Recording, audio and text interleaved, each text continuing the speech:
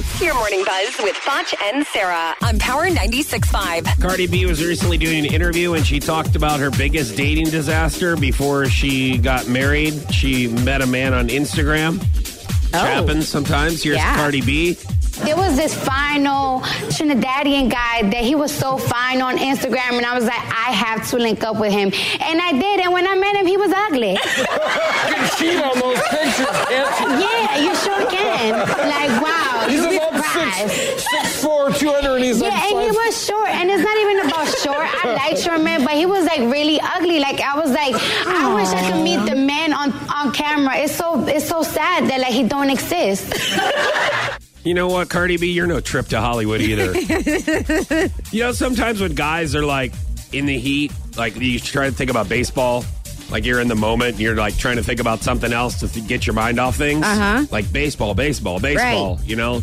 Do you think of Cardi B? I think of Cardi B, and then it's just the same thing as like not thinking about anything. No, listen. So we feel the same way about you, Cardi B. How about that? But, I don't like what she said about this guy. But I will say, I don't like that. I don't even like that word. But I will say that you have to be very careful of the pictures that you put on your social media because something like that could happen. If you're putting a bunch of pictures on your social media that are super filtered and, photoshopped, you're putting yourself in the position to possibly meet someone in person that maybe you want to date, and then they're not interested because you don't look like your pictures. That you're giving, it's like false advertisement. Really, it really is. So I just feel like, you got to think about that before you try to perfect every picture that you put on social media.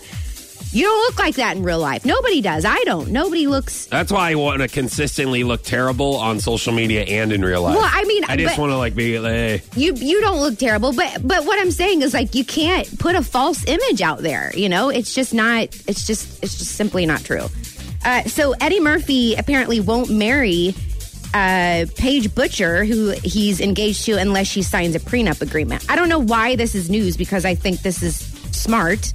So it says that he loves Paige and he's been devoted to her, but they're not walking down the aisle without a prenup. Now, this guy she is pregnant with his 10th child, okay, with several different women. I think he has finally learned his lesson by now that he may not be the best in relationships, and so he needs the safety net of a prenup. Yeah, I totally understand where he's coming from. I asked Emily for a prenup.